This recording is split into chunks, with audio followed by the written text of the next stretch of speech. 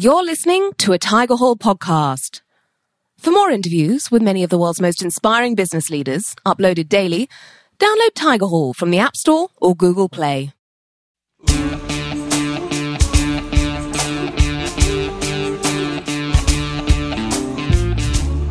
It's 7 a.m. I wake up. I'm grumpy. I'm frustrated that a colleague dropped the ball on a piece of work. My boss is leaving me hanging on a decision. 8 a.m. I log into my work systems and my social media, and the first thing I see are messages advocating that I demonstrate my authentic leadership by bringing my host self to work. Well, today, my host self is in a horrible mood. So, do I just go with that, my authentic me today? Will it hurt my internal brand? What about demonstrating my company's values? It's only 8 a.m. and already my brain hurts thinking about how I need to show up. Research has shown that having the freedom to express yourself will make you a more productive and successful worker. The idea of authentic leadership has been around a long time, popularized by Bill George's 2003 book called, Authentic Leadership. Since then, the term has become business jargon, corporate Kool-Aid, often overused and not well enough understood to be meaningful. I'm Andrea Abbate, Head of Sales Enablement at LinkedIn, and today on Corporate Kool-Aid, I'm hoping to debunk some of the myths around this ever-present but very opaque topic of authenticity at work by talking to two of the most honest people I know. Sue Stevens, Country Lead for SMB at Facebook, and Pratap Kaul, Senior Manager for Program Management at LinkedIn. Welcome, Sue and Pratap. Thank you. Thanks for having us, Andrea. Absolutely. So let's start with you, Pratap. What does authenticity mean to you? I thought a lot about this, and the first thing that came to mind is how talking about authenticity at work is really a privilege. But growing up in India, where I grew up in a middle-class family, we didn't have means to do a lot of things. And so we were always trying to put our best selves or our best foot forward. And by that, I mean that we didn't always have the luxury of being our authentic selves. And so I was always trained, whether it's in school, whether it's at home, that you need to put a certain image of yourself out there.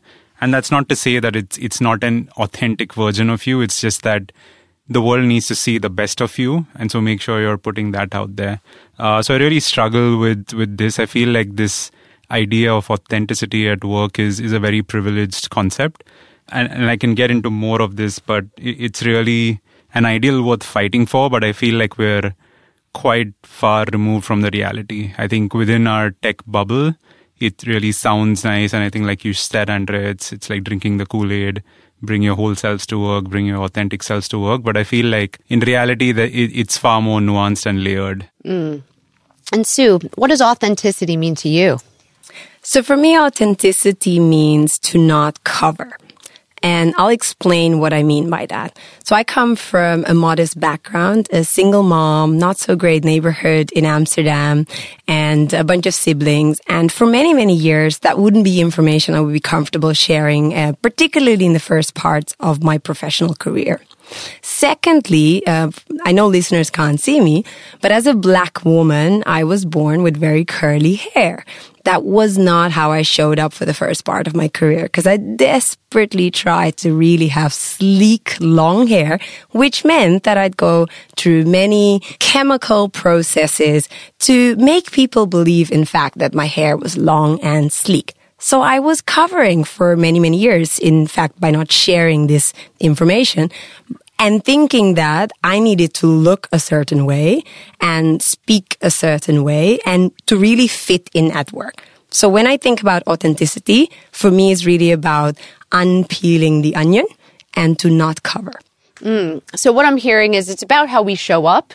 But the question, of course, is do we show up completely unpeeled, or do we leave a little bit of that skin on to think about how we show up? Now, before we kind of start to pick apart this topic, I'm curious to get your views. Pratap, you said that, it's a privilege and it's in our tech bubble and we're starting to hear a lot of that. Why do you guys feel that there is so much focus these days on this concept about authenticity at work? I can start by sharing like a bit more context behind what I shared. It's a privilege. So we live in a very diverse society. We live in a very intersectional society. We're not a singular identity. We're made up of different cultural identities, whether it's our gender, whether it's our nationality, whether it's our ethnicity. And I feel like, as Sue shared, that, it's layered. And I feel like there's no common thread which kind of binds all of us together. And I think like one of the questions you asked us in the pre-interview is like the culture and values of the company. I think, yes, it's good to have that guiding direction, but I don't necessarily feel that everyone may relate to it in the same way, because our political views may be different. Our views on gender may be very different. Our views on religion may be different. Our views on parenting may be different. So it's a hard one. And so then how do we create that space where people can start to talk about these things? I feel like we've not quite cracked that. I feel like we're still within our tech bubble, because I have a lot of people who are not within the tech bubble. We tend to be very left-leaning in terms of our idealism for the world, and that's not really the reality outside of it.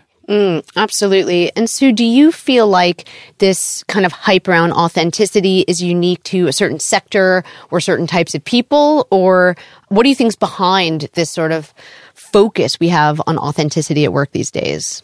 So I think two things. First thing is, if you are in a place in society, in the world today where you are struggling for your life, there is no way you're thinking about bringing your most authentic self, because quite frankly, you have something else to be concerned with.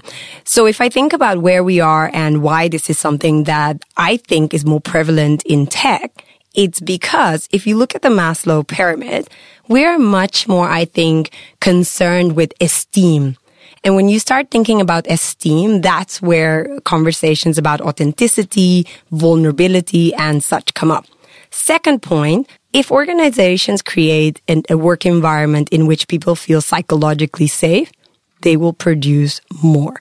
Which company doesn't want that? It's a good point. And you raise a good point about companies and the messages they send.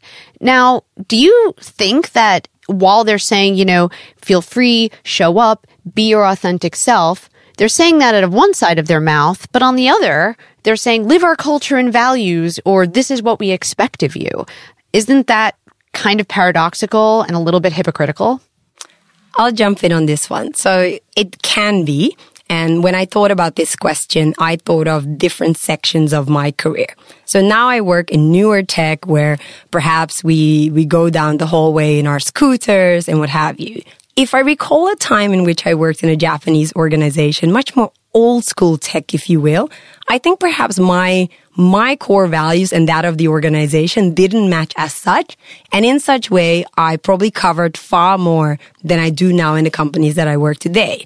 So I don't necessarily think that there's a mixed message. I think perhaps the question to ask is, to what extent is the individual aligned to whatever the culture and values of that particular organization are? Interesting. So Pratap, what's your perspective? If that's the case, are we not risking ending up with a really homogenous workforce if a company is saying, these are our culture and values, and you're saying, cool, those are mine too, super authentic. Is everyone just the same? I think Sue brought up a good point about making that distinction between newer companies who have this sense of purpose and like older companies who may not necessarily have that shared sense of purpose. And I thought a little bit about this looking at some of like the newer tech companies, and I think I was able to distill it down to 4 broad themes, and everyone's got like some version of this in their own way, or like the way they use their words. So I think one is, what are they doing for humanity? One is, what are they doing for their team and talent? What are they doing for their company?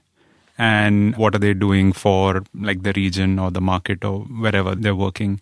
So I feel like culture and values are usually, they sit within this broader framework, and you can really use words to make them sound a certain way.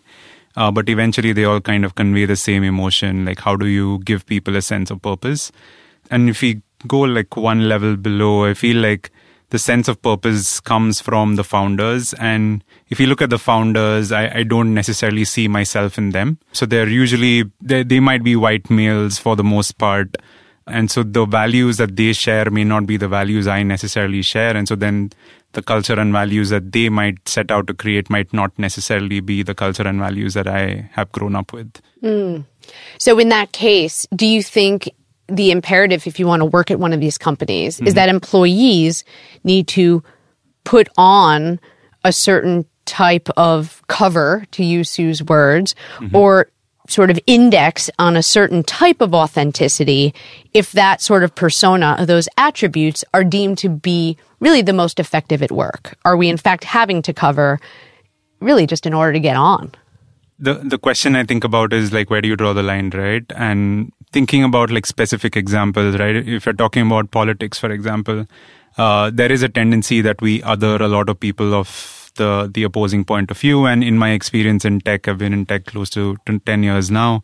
I feel like there's definitely like a preference for a left-leaning point of view on the political spectrum. And I feel like a lot of my colleagues who may be on the other side feel othered, and they may not kind of voice what they feel.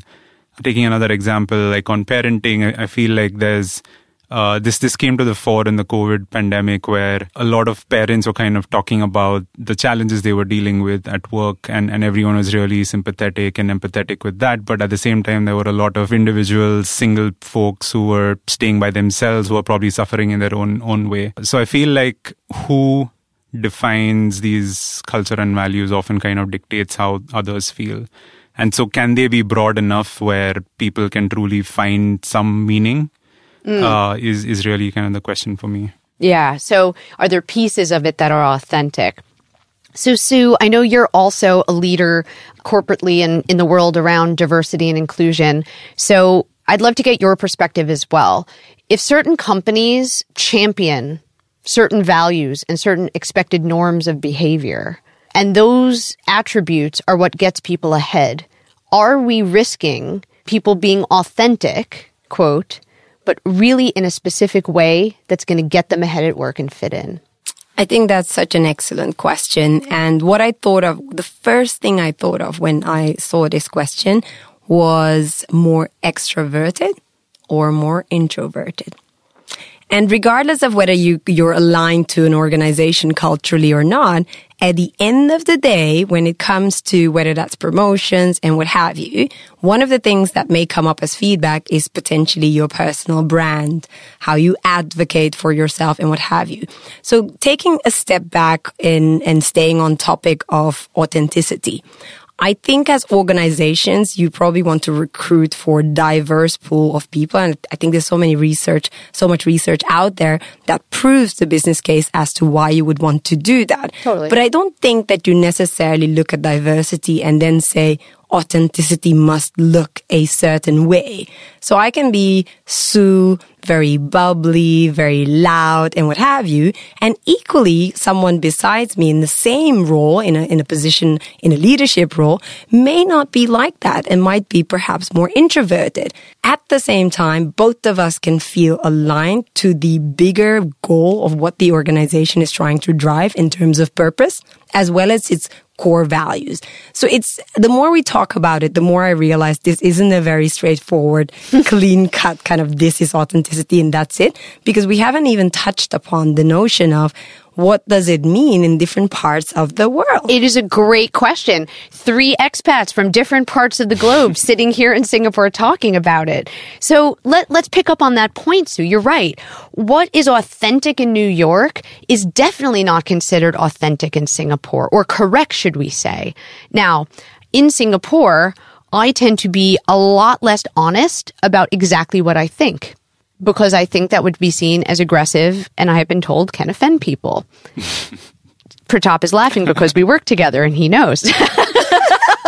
Sue and I have also worked together and she knows too.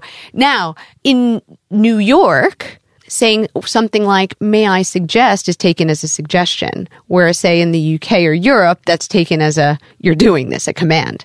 Right? So in the Netherlands, there are certain types of norms that wouldn't work here. In India, the same. In Singapore, there are certain things that wouldn't work elsewhere. So if we think about those cultural differences and that sort of tension between, well, I'm an Indian man or a Dutch woman or an American woman, and I want to be my authentic self, versus I'm in a different country, or I'm working for a multinational company, or working with multicultural teams, and therefore need to be sensitive to that. Again, it's kind of messes with your head. How do we resolve all of this tension? Yeah, so I think it's a complex matter, but at the same yes, time... Sue, it is a complex matter. It's extremely complex. But I also don't think it's black and white. I think it's possible in the sense that, so I mentioned this earlier before, as a Dutch woman, I once worked within a Japanese context. Now, if you look at the cultural spectrum when it comes to communication, the two countries, I think, could not be any further apart. Fair. So we won't go into details, but let's just say I learned a few things the hard way. So I don't think that we can deny that you do have to factor in your cultural context for what is considered appropriate, but that doesn't necessarily mean to say that you need to change yourself. So let me give you an example. I think the way that I speak to my boss is very, very unfiltered in giving my view, but potentially who is an Indian, Australian woman in terms of her intersectionality.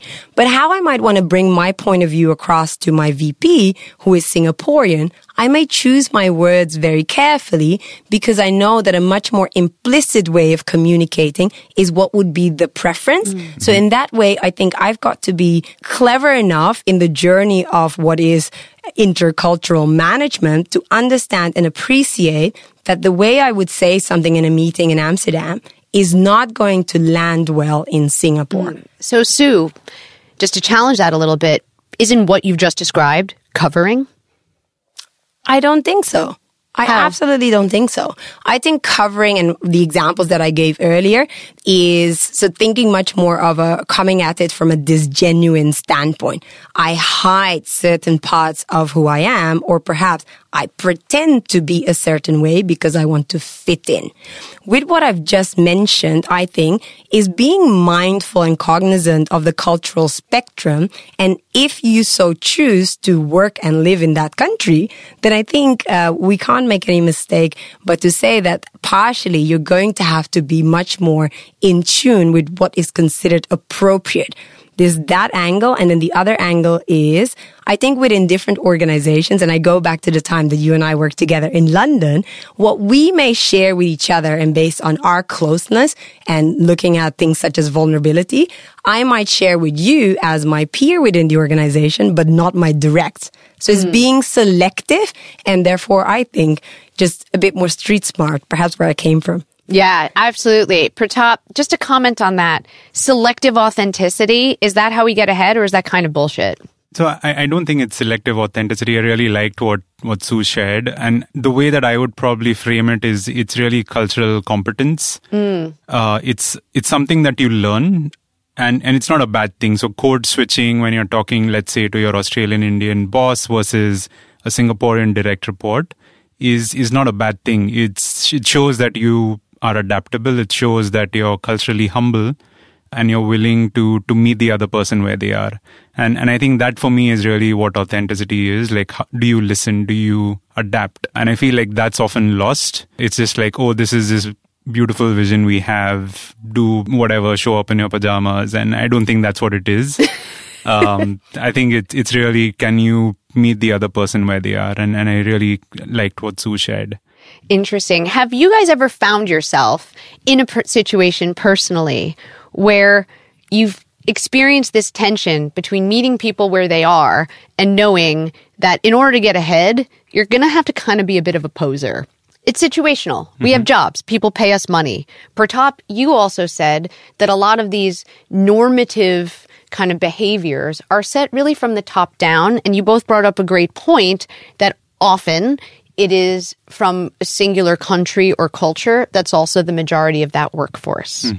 So when have you don't have to name the company or the people, but when have you ever been faced with a time that you had to choose to be your authentic self or put on a bit of a show in order to get ahead? I can start. I think it's a difficult question. I think it just goes back to the other point I was making, that we all need to code switch, and it's often viewed negatively, but I don't think it should be. And for me, at least, like I said at the start, like growing up in India, I was always kind of, well, not forced, but like nudged to put my best foot forward. And so I always think about who I'm talking to, what's the context, and how I should be speaking to them. So for me, it's something that comes very naturally, and I don't necessarily think it's posing or it's posturing. I feel like it's something that's needed to maneuver life, and working in a company is no different. Yeah, so you're bringing your authentic self, but maybe not your, quote, whole self, the selective bits that are appropriate for that environment. Right. So know your audience, right? Like what we tell our sales teams, know who you're talking to. If you're talking to a CHRO versus the head of TA, you'll change your narrative. And so I think that's what we need to do in life as well. Absolutely. So Sue, what's your perspective? Because what Pratap is suggesting is that we're not covering, but we are withholding, perhaps. I think he said it way better than I did when he said cultural competence. So just on that one. So this question, and I get the conflict. I said before we started this, outside of work is called manipulation.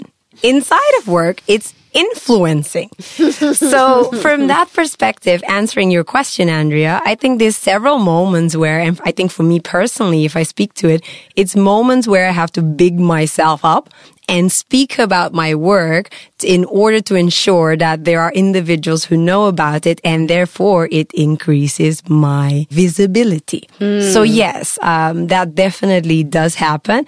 But I guess I spin it. Outside of work is manipulation, but inside of work and in that context, it's influencing. Interesting. So our authenticity is the pieces of us that helps us win the game. But let's challenge the thinking a little bit deeper. On the one hand, that sounds like there's a bit of a consensus between you two, that you bring those pieces of your authentic self that are going to help you get ahead.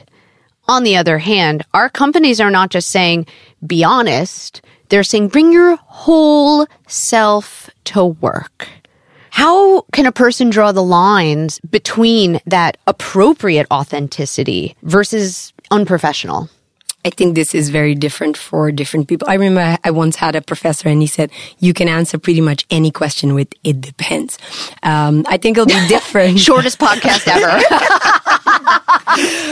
Yes, you're right. It does depend. So at work. I will give you a specific example, though, where Sue. I felt that individual could have handled things differently. So here I am a couple of years ago in Dublin, and there's an individual on my team, one of my directs, who had just recently relocated. And I'm asking about how she's settling in and what have you. And before I know it, we go into her romance life, shall we say. And she tells me about a story where she's unable to find herself in a committed relationship, but only Netflix and chill. So essentially telling me she's hooking up. Now, I think this is inappropriate because we're not friends. She's my direct. I'm her boss. I just want to know, how are you getting on, in the sense that, is there anything I can do to help support? Because ultimately would love your performance for you to do well and feel supported. So in those moments, I think depending on stage of life, and this was a rather junior person, I think perhaps individuals need to be mature enough to understand where to draw the line, given the context. So in this case, it's a direct report and boss, but also given what Pratap had said earlier, know your audience. Who are you talking with? What I might share with my bestie at work may be very, very different, and often is very different than what perhaps I share with my VP at work. So it sounds like the relationship between the two people, both in terms of power distance, but also your personal relationship, kind of dictates how much of that whole self is appropriate or you feel comfortable kind of sharing and demonstrating. 100%. Now, Pratap, question for you. Have you ever seen a situation where you can tell is just covering, that they're trying to toe the line and speak the speak and corporate hype and all the stuff that technically gets people ahead, but you could just tell it's a veneer? And if so, how can you tell the difference between whether that's a selective aspect of the person's authenticity or if they're just totally putting on an act to get ahead? I think we've all worked long enough to know that someone's putting on a show. It's very hard to tell if someone's being insincere. Again, it depends who you're talking to, what's the context, and like if you're talking to a senior leader, they can look through it in a second. And And I keep going back to that. I think it's important to listen, and I feel like people now want to be heard more than, to be on the receiving end.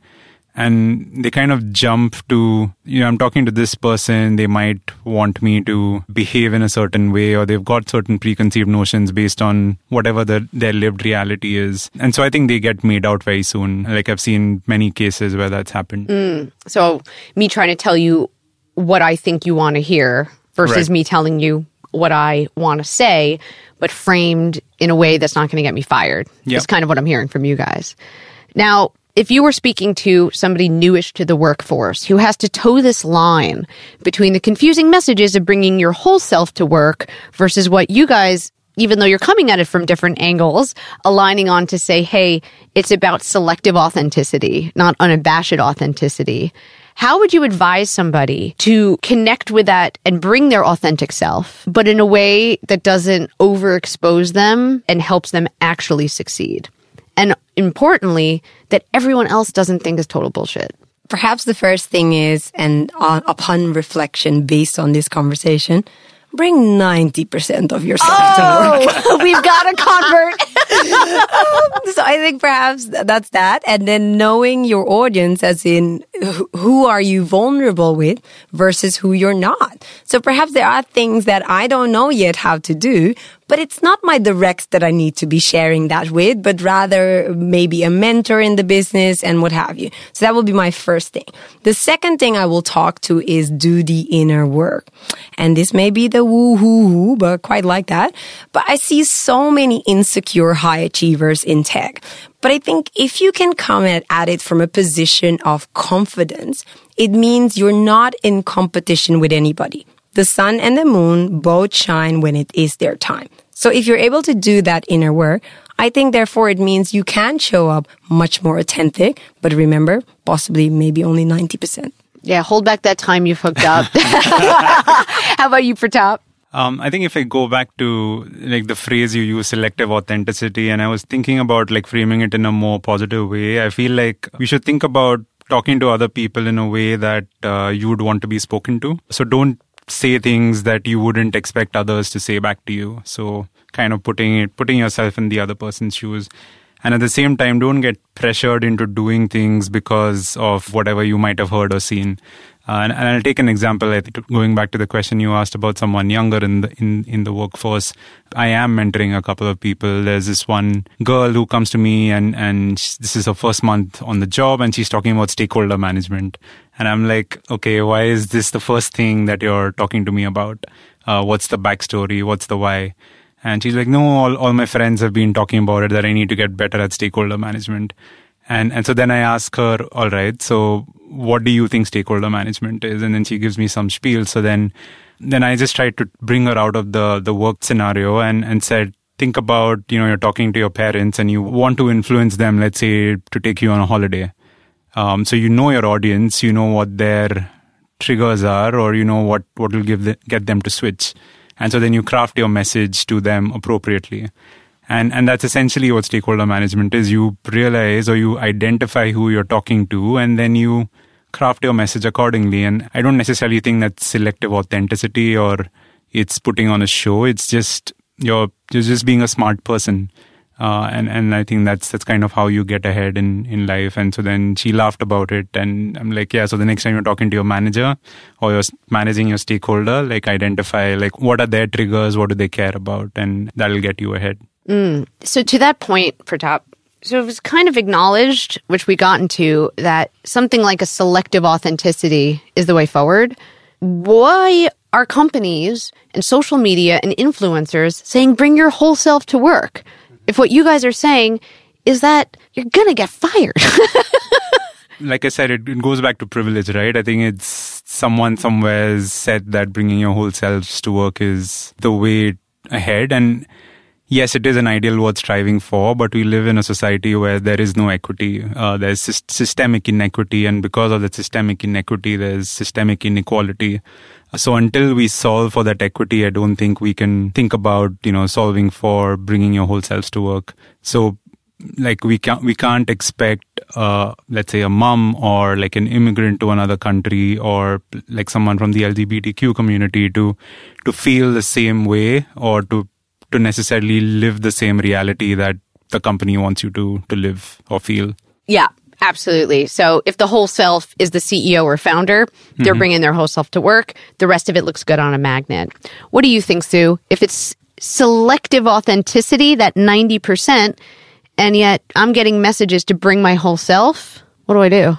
So maybe there's the bit where it says bring your whole self, and you've got to be smart enough culturally to understand where appropriate to show that. So not necessarily selectively, but going back to what Pratap said earlier, that cultural nuance that you apply, which I think ultimately when you have more work experience, more life experience, and having lived and worked and traveled in different countries means that it makes it much more easier for you to flex. So I think what companies are saying is potentially do bring your authentic self and be mindful of how do you display that and where in what audiences. Yeah.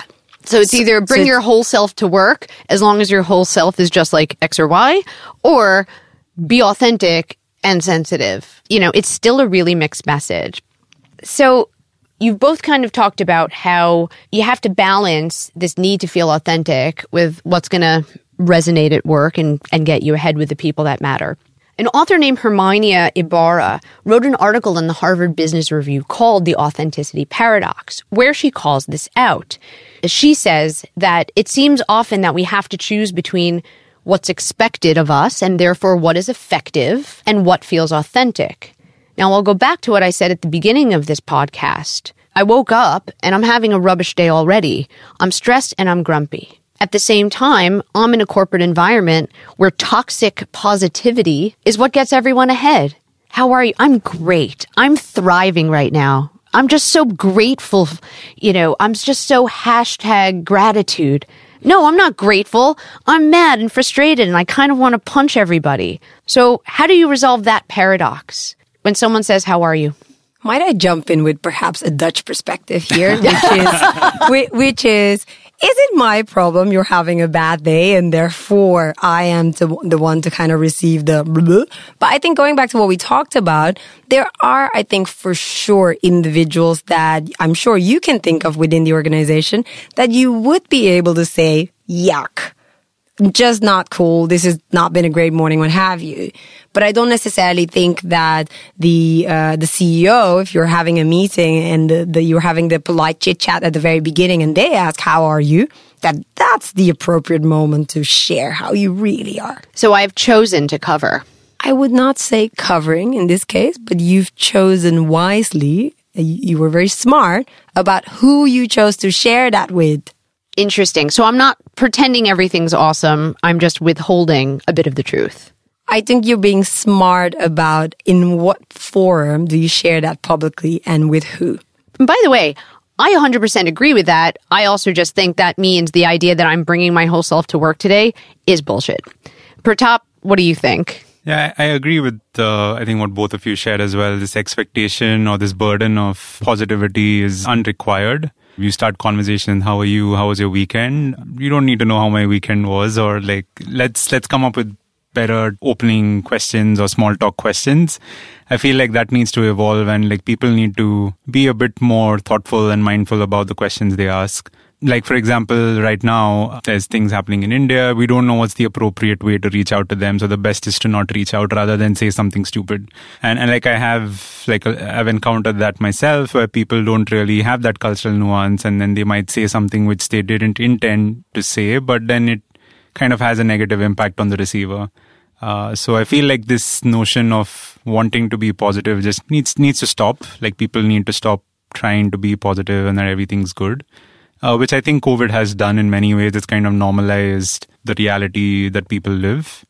But I feel like we need to do more of that, even in whatever is a normal world.